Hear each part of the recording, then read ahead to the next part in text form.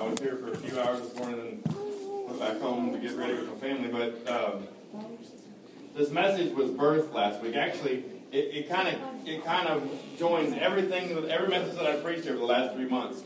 Kind of all comes together with this one message here. It's about the armor of God, but it all comes together with this one thing. It's all tied to the armor of God. It's all tied to what God did for me. This week on my way to work, my truck made this kind of funny noise a little bit. And the first thing, I talked about this in the men's meeting briefly. We're going to get a little more in depth today. My truck made this kind of funny noise. In the first place, where's your mind go to? Oh man, what's that going to cost me? That sounded bad. When we start thinking bad things and we get negative things and we start going down that way. We start heading down that way with our mind. That's how the devil works on us, right? Yeah. He throws an idea out there, an imagination, a thought, and he gets us to speak our authority against ourselves. That's what he does. That's how he works. So I started thinking these things in my mind, but then I thought, hold on a minute. Hold on just a minute there. No weapon formed against me shall prosper. Amen. Nothing formed against me shall prosper. No ideas, no imagination, any of these things are going to prosper. I said that. The truck only did it for a second. It was a weird noise. It may have been something in the tire. I don't even know what it was. But this is how it works. So when I said that scripture, immediately my mind went to what God does. Yeah. What God's done for me, what God's going to do for me, how God works, how His plan works, His promises that I have in my life. This whole book right here is full of God's promises. Right. You get that? We need to get entangled with this book here and let it be a part of us, completely a part of us. Yes. One translation says it's infused. When you're filled with the Holy Ghost, it's infused into you. You know what infusion is? That'd be like if I took a T-shirt and dipped it into a bucket of water. It's a dry T-shirt, and I put it in a bucket of water. That water just soaks up through it until every fiber of it is the saturation is leveled out. It's all one saturated. The whole thing's saturated the same. You get this? Yeah. That's how we need to have God's word into us. That's right. That's the way we need to be living in this, so that we don't let our minds start to wander right off the bat. We don't let those imaginations come over us to get us, trick us into using our authority against ourselves, but instead we claim God's word. We stand on God's word. That's where we need to be at. Amen. Then when I pulled up at work the day after this happened, the scripture popped in my head, and it wasn't that I knew what the scripture was. It was Ephesians 6:19. The Spirit spoke to me. Ephesians 6:19. All right, God, I'm kind of running late here right now. What am I supposed to do with this? I started thinking I better write it down before. This is just a piece of where we're going to go today. This was the first piece He gave me to this sermon. Ephesians 6:19, though, kept sticking in my head, and I thought, well, I better read that thing. So before I ran into work real quick, I pulled out my little Bible app on my phone and I read it. Ephesians 6:19 says, "Pray also for me, so that when I begin to speak, the right words will come to me. Then I will boldly make known the secrets of the gospel." So when I open my mouth up, I want God's word to come out of my mouth. Yeah. Think about that. I want God's word to come out of my mouth today while I'm talking to you. But also, when my truck made that little funny noise, when I open my mouth up, what do you want to come out of it? You want God's word to come out of it, because it's either going to be positive or negative. Right. Life or death. That's right. We make that decision. We make that decision every day. So I started reading this, Ephesians 6:19. Okay, that's pretty good, God. I do want your words to come out of my mouth. So maybe I should, and I always read before and after the scripture, maybe a chapter before and a chapter after and the chapter that it contains, so that we know where it's coming from, what he was talking about, so we don't get it out of context or anything. So I started reading, and started with 6:1. It starts talking about children, honor your mother and father, as it gives advice to slaves, masters, all these things. When it gets down to 10, though, is when it starts talking about the armor of God. Verse 10 says, "Finally, my brethren, be strong in the Lord and in the power of His might." So I'm going to be strong in the Lord and in His power of His might. Not that I can do anything. I can't walk anything down. I can't do anything. I can't change myself. I can't do one single thing without God's power. That's right. The power that's in His mind. That's the power I'm relying on. Amen. That's the power I'm asking you to check yourself and make sure you're relying on today. Right. Don't think you can walk this walk down as a Christian because you can do it. Because I got willpower, I'm going to do it myself. No. Because I'm strong, I got a strong back, I'm going to do it myself. It's not going to work like that, folks. No. He says right here, "My brethren, be strong in the Lord and in the power of His might." Right. He doesn't say anything about your might, he says His might. Right. So we read on here, verse 11 says, "Put on the whole armor of God." Anyone know what God is? Some of us might. We're going to go a little deeper into it today. That's good. Put on the whole armor of God that ye may be able to stand against the wiles of the devil. Right. Anyone know what a wile is? Well, I took the time to look it up for you. In the Greek, a wile is a travesty, or to be distorted is what travesty means. Is that not how the devil works? Yeah. Yes. He's not smart enough or crafty enough to make something up of his own, but he has to take something of God and distort it just a little bit. Yes. Now, if I'm looking through this glass and it has a little bubble or a little chunk in it where it's swelled out at, reality doesn't look the same through that, does it? When I'm looking at this thing, reality doesn't look like it's supposed to look like the truth of God, because there's a lie in the way. Something's distorting that thing. It goes on to say, trickery, deceit, to lie in wait, a cunning art, or a method. This is the method the devil uses to deceive us, to trick us. To trick us into using our own authority against ourselves, right? Yeah. Everyone believes we have authority here, right? Yeah. Genesis 1:26 says it. It says, let us make man. Father's talking to the Son and the Holy Ghost. Let us make man, make him in our image. And give him authority, or dominion, domain, you know what dominion is, same as authority, over everything on earth, over all the spirits. Then Adam lost it, he gave it up. He didn't lose it, he gave it up because the devil used trickery on him, got him to use his authority against himself, got him to eat of the tree of life. He tricked him. He couldn't walk up and snatch it from him because God gave it to him. Jesus comes back, the second Adam, the Bible calls him, comes back, dies, goes down, takes the keys to death, hell, and the grave, takes all the authority back.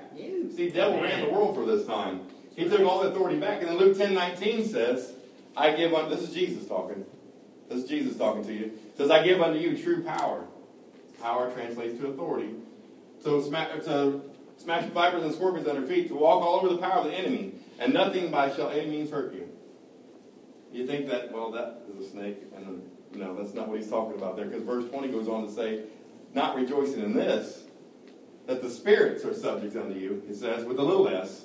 The spirits is not, when it's the Spirit of God, it's a big S, right? Are y'all following this? Yeah. Yeah. So don't rejoice that the spirits are subject unto you, but rejoice that your name is written in the Lamb Book of Life. Amen. Yes. I don't know why I went on a little trail there, but that's the way the Spirit led me today. So we're going to go on to read verse 11. It also says, against the wiles of the devil. You know what the Greek has to say about the devil? Starts off saying he's Satan. He's a false accuser, a slanderer, a transducer. Anybody know what a transducer is? It says to expose to shame or blame by means of falsehood or misrepresentation. Think about that. Is that not what the devil does to us? Yes. He makes you ashamed of what you do. He gives you fear, doubt, unbelief. Yeah. Through misrepresentation, through the spot on the glass, the bubble on the glass that he puts out there. That's how he does. You notice that his name is kind of the same as wiles? You notice that? We're going to get a little more into that later. The ISV uses the word there, strategies. It's the strategies of the devil. He can't walk up and take anything from us. He has to use a strategy and trick us, to deceive us, and to giving it up, and to using these things for us. And opening my mouth and speaking against myself. 12 says, for we wrestle not against flesh and blood, but against principalities, against powers, against the rulers of the darkness of this world, against spiritual wickedness in high places. Wherefore take unto you the whole armor of God, that ye may be able to withstand the evil day, and having done all to stand, stand. Have you done these things? Stand up, church. Let's get this armor on today. Amen. Verse 14 says, stand therefore, having your loins girt about with the truth. What's he talking about there? The belt of truth. Right? What's the belt of truth for? Think about this. At medieval times when they're talking about what they use their belt for, they didn't have pants on. Oh, their sword. Their sword would have hung from the belt. Think about this. We're going to get into the sword here a little bit longer. But if you have this sword, I'm getting ahead of myself. You have to have this belt of truth. You notice that the armor starts out with the truth, though. Starts out with the truth. The opposite of what the devil is, right? Yeah. He lies and deceives. He's cunning, lays in wait for us. And your feet shod with the preparation of the gospel of peace. You know what they're talking about there? Your feet shod. Shod means to put on sandals or shoes. So if your feet are prepared with the gospel, Spiritual preparation is what they're talking about here. Think about this in today's terms. All the high-tech things that the United States military has. If you handed that over to someone who hasn't been trained with it, what are they going to do with it? And send them out into battle. They're going to get killed with it. They haven't been prepared. They haven't been trained to use these things. You can give them all this 75 or 80 pounds of gear or whatever, and if they take off out here with it in a hostile environment, they're going to get shot. Because they don't know how to use the things they've been equipped with. Are you following me here? Yeah. Spiritual preparedness is the same thing. Spiritual. We need to realize that the spiritual realm is more real than the physical realm is. Amen. You think that's not true? God spoke this whole thing into existence. Amen. Now, how's that happen if it's not more real? That's how we got here. He spoke you into existence. He said it, bam, it happened. That's the Big Bang Theory for you. So spiritual preparedness. A lot of people want to come to church. They want to turn to God when something bad's happened in their life. Same thing, just like this, giving these people this soldier's gear and sending them out there. Now, if you wait till something bad happens in your life, you're in a tragedy, you're laid up in the hospital, the loved one's laid up in the hospital, something's bad's happened to you, and you try to grow your faith in, my friend, you're in trouble. Yeah. You're in deep trouble if you wait till that time. You have to be spiritually prepared before the battle breaks out. Before these things break out, you have to be prepared. You need to be in here, digging in this word right here. This is the answer right here. This is the answer to everything. The most powerful weapon on this earth is this book. More powerful than a machine gun. More powerful than an atomic bomb is this book right here. You get that? Yes. You understand that? Yes. So we have to be spiritually prepared. 16 goes on to say, above all, taking the shield of faith, wherewith ye shall be able to quench the fiery darts of the wickedness. So we have the shield of faith. I was reading up on what this would have been. It would have been something about the shape of a door, a square thing that a man would get behind. If I didn't have a good grasp on this shield, if something hit it, it's going to knock it out of my hand, right? It's going to knock it over or come back and hit me and knock me down or something. What's my faith in today, church? What's my faith in? If I have this shield of faith, it's going to stop the fiery darts, stop the ideas, the bad images, the bad things that are going on in my mind where the devil attacks me. Where's my faith in today? Do I have faith that my faith is going to heal me? Do I have faith that my faith is going to stop these fiery darts? It's not it at all, church. We have to have faith in Him. Yeah. In His Word. What His Word says to us. My God's a great big God, and He's got this. He's got this whole thing. That's what we got to believe in. God's got this. Yeah. He's my dad. He adopted me, brought me into His family. And He's got this. He's going to take care of me. That's what I have to believe in. I have to believe in Him, in His promises, in this book. Now, I can't just have faith in anything and believe that's going to work, and speak it, it's going to work. Because it don't work like that. You have to know your word. You have to get into these words. Find the word that fits your familiar sin. That's what we need to do. Find the word that fits our familiar sins. Everyone has them. And apply that word. When the devil hits us there, I believe when you get saved, the Spirit of God comes inside of you and lives. The Bible says this, so I believe it. Amen. The day I got saved, I was sealed with the Spirit. That's what it says. The big S this time. That's the Holy Spirit. Yes. That's right. So the Bible also says that He speaks to me through my Spirit. He witnesses to me through my Spirit. So when I get saved and the Spirit of God moves inside of me, the devil cannot attack me here any longer. That's right. That's right. So he's going to attack me in the mental realm. He's going to attack me in the mental arena. He's going to give me thoughts, imaginations. We had a sermon on this a couple weeks ago, right? Yeah. Everybody was here? Most of you was here? He's going to give me thoughts or imaginations. God gave me this imagination, first off. It's like a big picture. Imagine we have a big projector for this picture. God gave me this picture here, this projector, to show me the promises of His book. So if I see these things and I read them and I see what God puts on my projector, I start to believe in these things. Once you see something long enough, right, you start to believe in it. Yeah. What do you do once you start to believe in something? You start to talk about it. Your mouth starts to move. Your words start to come out. That's where your authority comes from. That's how you use your authority, right? Yeah. So when the devil attacks me here, he attacks that. He takes that thing, he distorts it just a little bit. He distorts the truth of God. Makes me think I'm not worthy. Gives me fear. Gives me doubt. Gives me unbelief. Yeah. You understand? Fear, doubt, unbelief, that's the opposite of what faith is? Right. That's the complete opposite of it. That's where the devil's coming from. So he perverts my imagination a little bit to fit what he wants me to believe. And then when he can get me to believe that I'm having a pain in my back, I have a pinched nerve, there's something wrong with my truck, whatever it is that he's getting us to believe, I can try it one time. I'm past that now. For some of us, that's happened to me before. Addictions, maybe that's our weak spot. Maybe that's our sin. I've been past it. I've been clean for this long. Now maybe I can try it one time again. You can't do it. It's not about you anyway. It's about God. It's about what God's done for you. Exactly. And you know what? Jesus never told to try it again one time. Yeah. We didn't. He didn't say that. It's not in His Word anywhere. So we have to get in His Word. We have to live by it. Went down another trail there I wasn't planning on. So what's my faith in? It needs to be in the Spirit of God. And the Spirit of God only. 17 says, and take the helmet of salvation and the sword of the Spirit, which is the Word of God. Yeah. What's the Word of God? Your Bible. The truth. Yeah. It's the truth. It's the opposite of a lie, right? So what's the soldier do with his weapon? In a men's group, I brought in a gun and laid it on the table, and we had a discussion about that. A couple people might have been freaked out a little bit, but it's something they won't forget. The day the preacher brought a pistol and laid it on the table and asked you about it. So you need to familiarize with yourself. That's where we went with the men's group. You have to familiarize yourself with this weapon that I have. If this is the weapon I'm going to fight with, this sword I have here, this is what I'm going to fight with. I need to be familiar with this thing. Yeah. I need to know what it does, how it works. Right.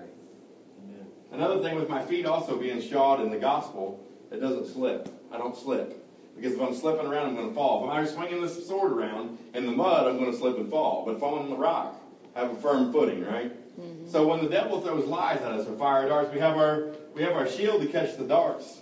But then we can also say, no weapon formed against me shall prosper. We chop these things down. We knock them down. We knock the lies away from us. Guess what happens immediately when you do that? Immediately when you speak the Word of God, when you release the Word of God on it, the power's already here. You have to release it. It's up to you to release it.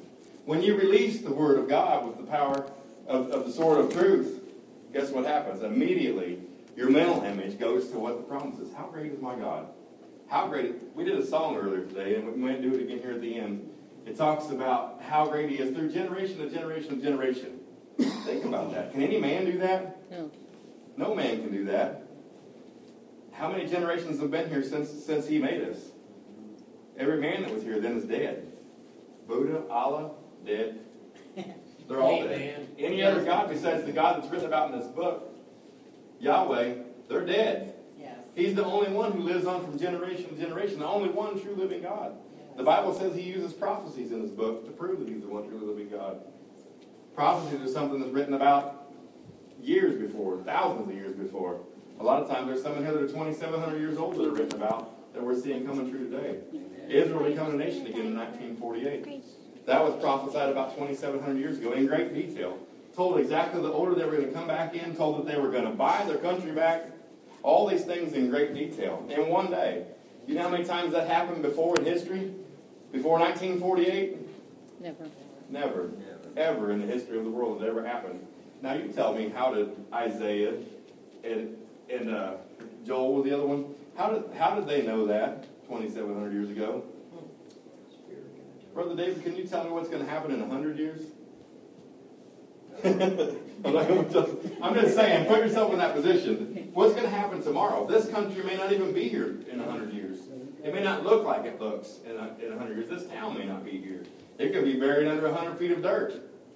You know what I'm saying? These men were saying things 2,700 years ago, and they happened exactly, with great detail, 100% accurately, the way they said they happened. That's God.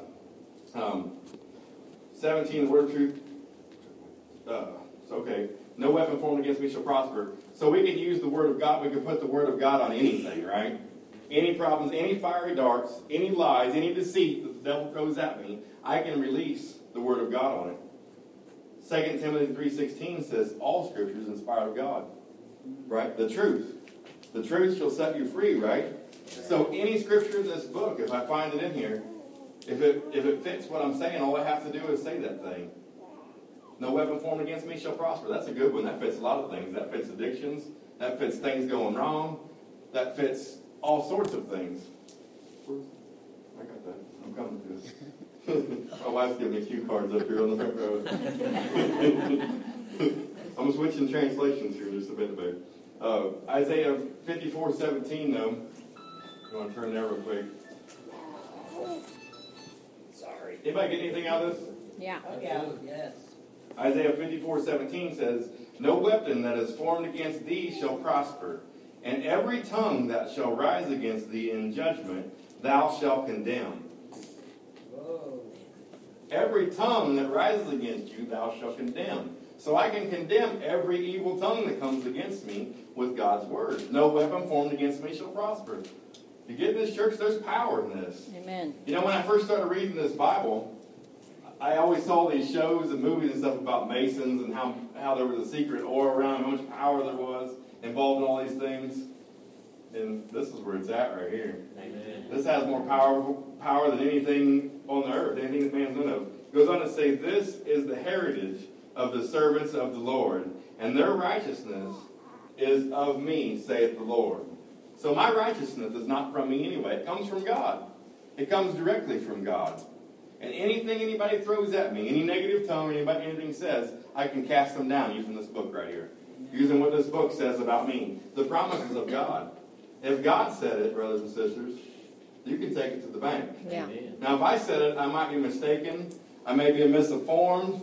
I may have read the wrong book. But if God says it, you can take it to the bank. It's a fact. It will happen exactly as He says it will happen. 100% of the time.